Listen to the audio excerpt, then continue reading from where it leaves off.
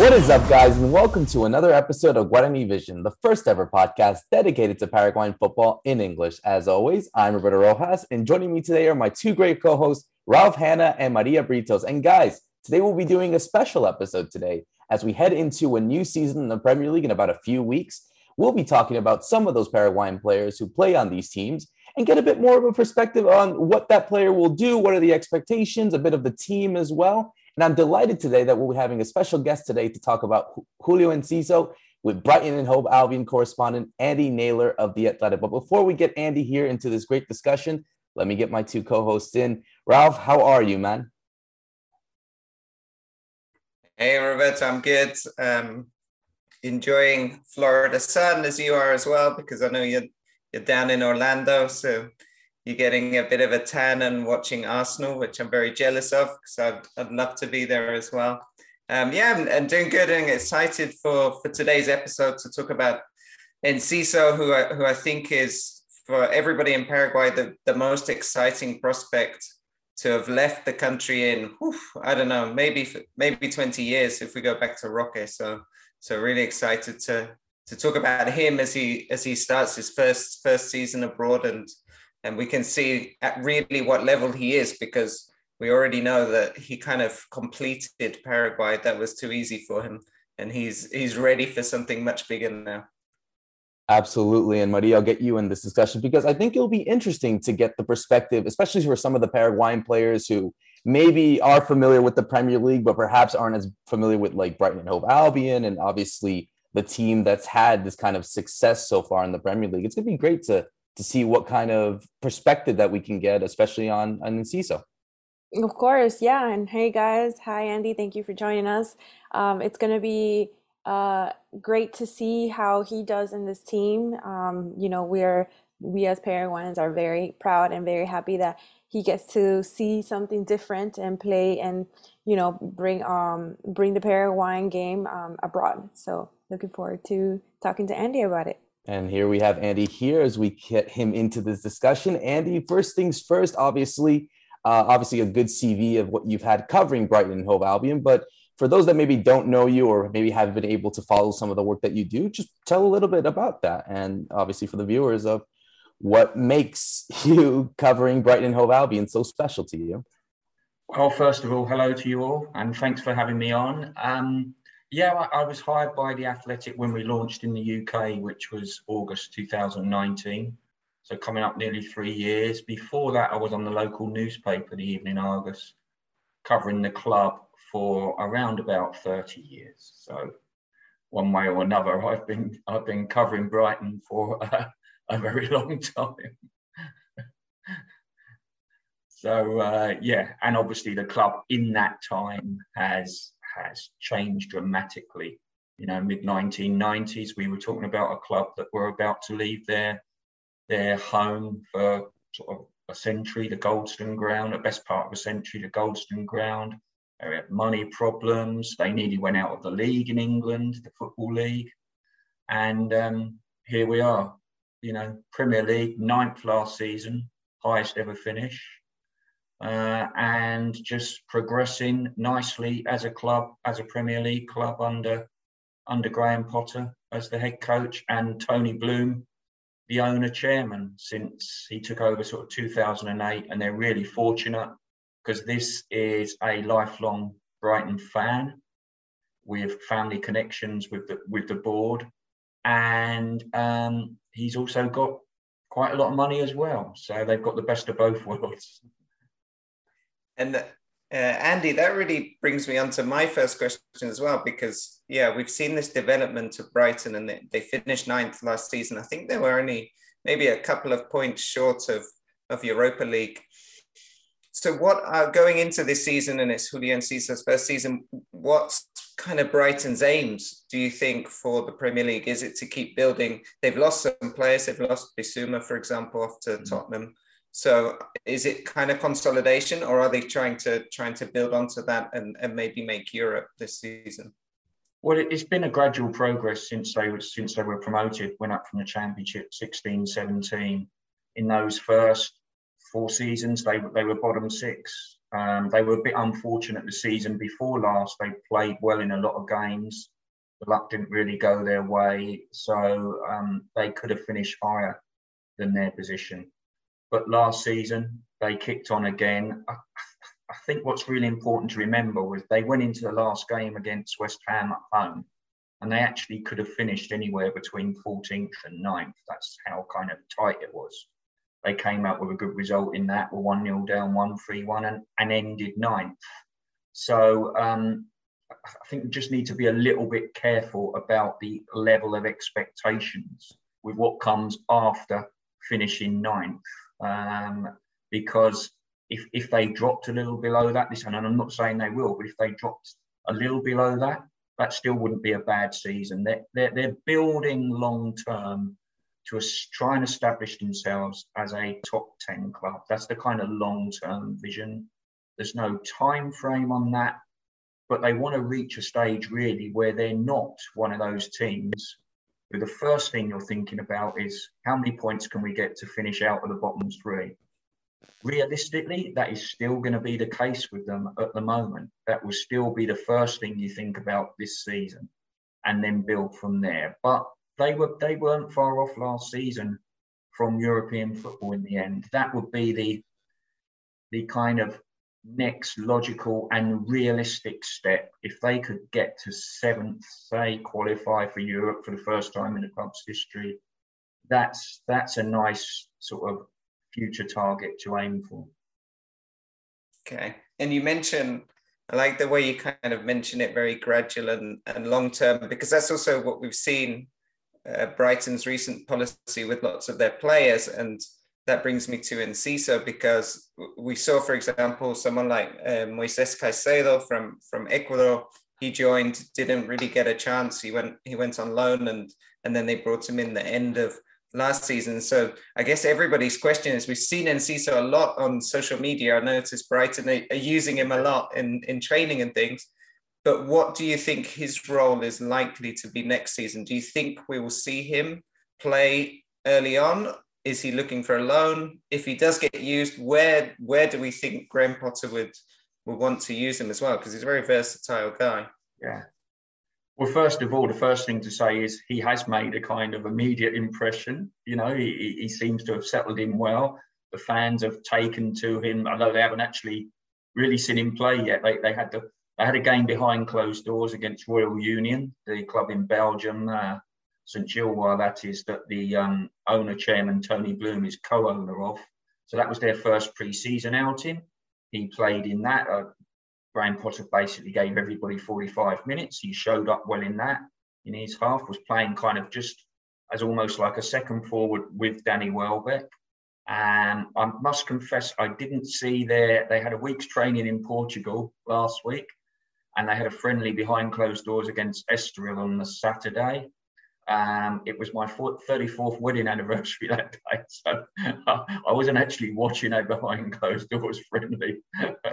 But again, I think it's going to be really interesting. And you mentioned Moises Caicedo. It's going to be really interesting to see what they do with they approach each player on an individual basis. And there have been cases where players have been integrated straight away. There have been cases where players have been sent immediately out on loan. And what happened with Moises was that they had a period for him to settle in, to adapt. If you actually look back, he was in the squad a lot. He was in the Premier League squad quite a bit without ever getting any minutes. And it was only then that he went on loan to Beerschot in Belgium. And then they brought him back in the January, and then bang, he hit the ground running, and back end of last season really looked good. So it would be quite interesting. My gut feeling is that they might take a similar route with, I can't be sure about that, but I suspect they might keep him in-house, as it were, to begin with. You know, this is an 18-year-old lad who's coming from a different country, different culture. So I'm not sure that they'll loan him out straight away, depending how things go and how that works out. I wouldn't rule out a loan a bit further down the line, but who knows? He might hit the ground running and wow everybody. So You mentioned his versatility. He certainly fits the Brighton model in that sense as well. When you look at the Brighton squad, they've got so many players who can play in multiple positions.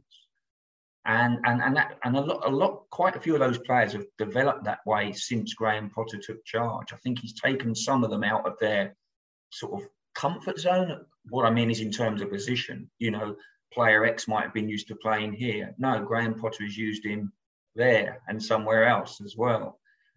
So I think in terms of that kind of versatility that he has certainly fits in with the Brighton model, as does the fact that he's young. They've bought him at a relatively low price, and he'll have the chance to grow with the club. That is very much part of Brighton's identity. Well, Andy, you sort of answered a lot of my questions there already. Sorry about that. No, it's okay. But I see that, you mentioned about him adapting into the club. How have you seen him? If you've seen him on with the teams, with the team members, because he was brought in, sort of like a plan B for Brighton. And how does he understand that? Does he adapt with that mentality that I'm here as plan B? Does he get a chance to talk to the first team? How do you see him so far? He's very much at the moment in that first team squad, in that first team environment. I think what's good as well, when you look back at him at Libertad, he had Roque, obviously, he had Oscar Cardozo. At Brighton, there's a really nice blend for him. He has Danny Welbeck, who, as I indicated, he was kind of playing up front within the first friendly, really experienced. Manchester United, Arsenal, England.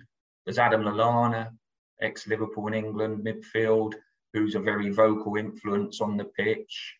And then he's got a lot of South American, Spanish-speaking influence around him as well. Alexis McAllister, who we haven't mentioned yet, Argentinian midfielder, Moises. So there's a nice blend there. And just from what we've seen so far, it looks like he's fitted in well. That adaptation has gone well so far. Obviously, I think the language that will help. The more he gets to have lessons and stuff and speak the language. We've seen other players like Moises and Alexis really come on in that sense as well. So I think that will help him. One of the things I've been quite almost surprised about was just looking at some of the footage and stuff. Is his stature. He actually seems a little bit bigger than perhaps we envisaged in terms of height. And I also know that he's been working with a personal trainer as well. So obviously it's a different sort of game, very high level, the Premier League, but also the physicality of the Premier League as well. So it may take him some time. It just varies. You never know with players coming from a completely different culture, different environment. Some settle straight away, others it takes a bit longer. So it'll be fascinating to see how it works out with Julio.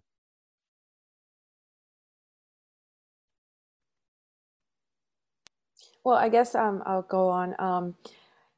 Have you gotten any feedback from fans about his transfer into Brighton? Or if not, have you seen social media and what do they say about him? Certainly across social media, I think it's fair to say they're pretty excited, about what he might bring. He looks like that kind of what you might call a flair signing, which they find quite appealing. It'll be interesting to see. They actually have a friendly tomorrow away to Championship team Reading. So that'll be the first sort of proper pre-season game that's with crowd. So I'm sure he'll play some part in that. They'll probably use it again to use a lot of the squad. They've got a behind closed doors friendly next week against Brentford, other fellow Premier League team. And then they've got the first chance that kind of most Brighton fans will get to see him is on the week before the season starts, they entertain Espanyol, La Liga side, at the Amex Stadium.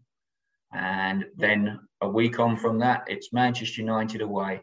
Nice, easy start.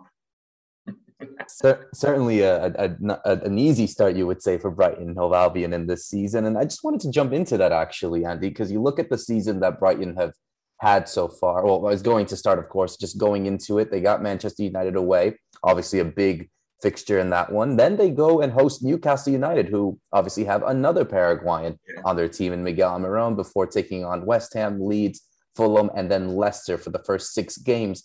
How would you assess those first 6 games for Brighton and just, like, I guess, the expectation from them heading into, obviously the first few weeks of the Premier League season? I'm very loath to make any predictions, and I'll tell you why, Roberto. I look at Brighton last season, and you look at a lot of their results. They struggled against some of the lower sides, the bottom teams, particularly ones who came to the Amex, maybe sat deep, and Brighton have this very progressive style of play, and they at times struggle to break teams down. If you look at that start that you've just spoken about on paper, that looks difficult. They had a period at the back end of last season when you looked at the fixtures and thought, that is really difficult.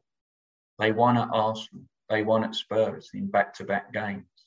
Towards the end of the season, they beat Manchester United 4-0 at the Amex. Finished with that 3-1 victory against West Ham. So who knows? Their record against the top 4, if you like, last year, or the big 6, was sensational, particularly away from home. So they had this very strange record last season. They were phenomenal away from home. They only lost 4 times away from home all season. But they were pretty awful at the Amex until the back-to-back late wins against Manchester United and West Ham. So those games look tough. It looks like a tough start. They started last season really well, which was a good springboard. They won 4 of their first 5, I think I'm right in saying, which obviously gives you a bit of breathing space, because when you're a club of Brighton's stature in the Premier League, they are going to have tough periods. That will happen. It's how you deal with that and how you come out of it. So it could be a difficult start. They could find themselves quite low down in the table after those games you've mentioned. On the other hand, it wouldn't surprise me if they get results. They're certainly. How do we know what to expect from Manchester United? I mean, they were pretty poor last season. Obviously, new regime. Let's see what happens. The one thing I would say is Brighton now, I don't think they play against anyone or go anywhere in the Premier League with any fear. They don't go thinking this is a game where we can't get it. The team they've really struggled to do that so far, the only one is Man City. But they always feel that they've got a chance wherever they go. Went to Liverpool last season, were 2-0 down in 20 minutes, came back and drew 2-2 and might have won. So it'll be interesting to see how that start works out. It really is a demonstration of how unpredictable the Premier League is. And I think it shows also how competitive it is as well. And obviously going into my last question, and Andy, thank you again for doing this. Obviously, I think we've spoken a lot about Enciso. We've spoken a bit about the club, but I wanted a bit more from your perspective being based there. And maybe for those that maybe haven't had the chance to visit England or haven't even been to Brighton yet, what makes this club so special? And, obviously going into a 6th consecutive season in the Premier League after, like you mentioned in the beginning, went through some tough times in the 90s, almost went broke basically, then had successive promotions, obviously going into more stability under Graham Potter. What makes this club so special? And also, as we saw Julio Enciso get adapted to the city, like you said, he's got his personal trainer, his family's also come through, as well as we've seen on social media. Maybe for those who maybe come from Paraguay and will have the opportunity to visit the city of Brighton, what makes it special? And what can, for those that maybe want to go, what can we expect from the city itself for those that go there? Well, I'm biased because I was Brighton born and bred. As you should, you should. But it's a wonderful place. Right on the south coast. So you're about 50, 60 miles south of London. What tends to happen when the weather's nice, when it's a bank holiday, the summer, lots of people travel down from London because it's one of the nearest accessible seaside places to stay. So the traffic gets very busy sometimes, and weekends with trippers coming down to the beach. I mean, I live in Shoreham by Sea, which is sort of 8 miles west of Brighton itself. If I look out the back window where I live, I can actually see the training complex, which is a fantastic, that's where Julio will have been training with the rest of his new teammates. That's a fantastic facility, really high level, that it was opened in 2014. Tony Bloom, as I mentioned before, a lot of money has been spent to give them the first class facilities, the best possible chance of competing. That's men and women and the academy. You've got the Amex Stadium, the actual stadium, which is a really nice, modern, well-equipped stadium, which they moved into in 2011-12. It's a good size for Brighton because you're talking about round about the 30,000 just over. And that means that throughout their time in the Premier League, nearly every game has been pretty near capacity or close to capacity. So the stadium's usually always nearly full. It's a great part of the world to be in, and a club that what makes their story so special, I think, is that historical element and where they've come from, because they really were in a very bad place in the mid-90s. Once they leave the Goldstone ground, they actually went to Hereford on the final day of the 1996-97 season. And if they'd lost, they'd have been out of the Football League. They'd have been out of going into non-league football. They managed to get a draw, and they came through a period of ground sharing at Gillingham, which is a 150-mile round trip away. 2 seasons playing home games, 150-mile round trip. They then had a temporary move back that brought them back to the city, but it was Withdean Stadium, which is essentially an athletics track, which was converted. So that was meant to be their home for a fairly short period and became their home for a lot longer period, about 12 years. So it really has been a pretty remarkable journey to get to where they are now. And here they are, still progressing, really. So I think any Brighton supporter at this stage in the club's history, you've really got to appreciate what they're doing here, what they've done so far, what they might still continue to do, because they're not far off as good as it realistically gets. You know, you're competing against those. Realistically, Brighton are never going to be a top 6 club. That's just a reality. Those big clubs, they've got vastly superior resources. And then you've got other clubs. Obviously, you've got Newcastle now with the money, other big clubs. So Brighton are not far off, you know, being as good as it gets. And they've already been in the Premier League now. This will be their 6th successive season, which is some achievement. I mean, I happen to be a lifelong Stoke supporter, which is another story. That's simply because Gordon Banks, the great and late former Stoke and England goalkeeper, was my kind of idol as a kid growing up. And Stoke went on a journey where they got to the Premier League and lasted 10 years and reached an FA Cup final, reached Europe, got to the Europa League. Now they're back in the Championship and struggling really again, don't look like coming back to this level. So you really, I would say to any Brighton supporter, you've really got to enjoy these times. Yes, I understand frustrations. I understand people getting frustrated, moaning with individual results, and that's what being a fan's all about. But this is a really great time to be a Brighton fan. And the way they're going, the way they're progressing, with a great, innovative coach as well, there's no reason why that can't continue and why Julio won't be part of that exciting journey. definitely be an exciting journey for a lot of Paraguayans who are obviously going to be very expectant to see what Julio can do, to see what Brighton can do. Obviously, the Premier League is very big over here in the States where we're based, but also in Paraguay as well. And obviously, we will definitely see how the team and, of course, how Julio does this season under Graham Potter. Andy, I want to thank you for joining us, and I want to thank Ralph and Maria for joining us as well on this great chat talking about Julio Enciso and Brighton Hove Albion. So for myself, Roberto Rojas, Ralph Hanna, and Maria Britos, thank you so much for listening in. See you soon.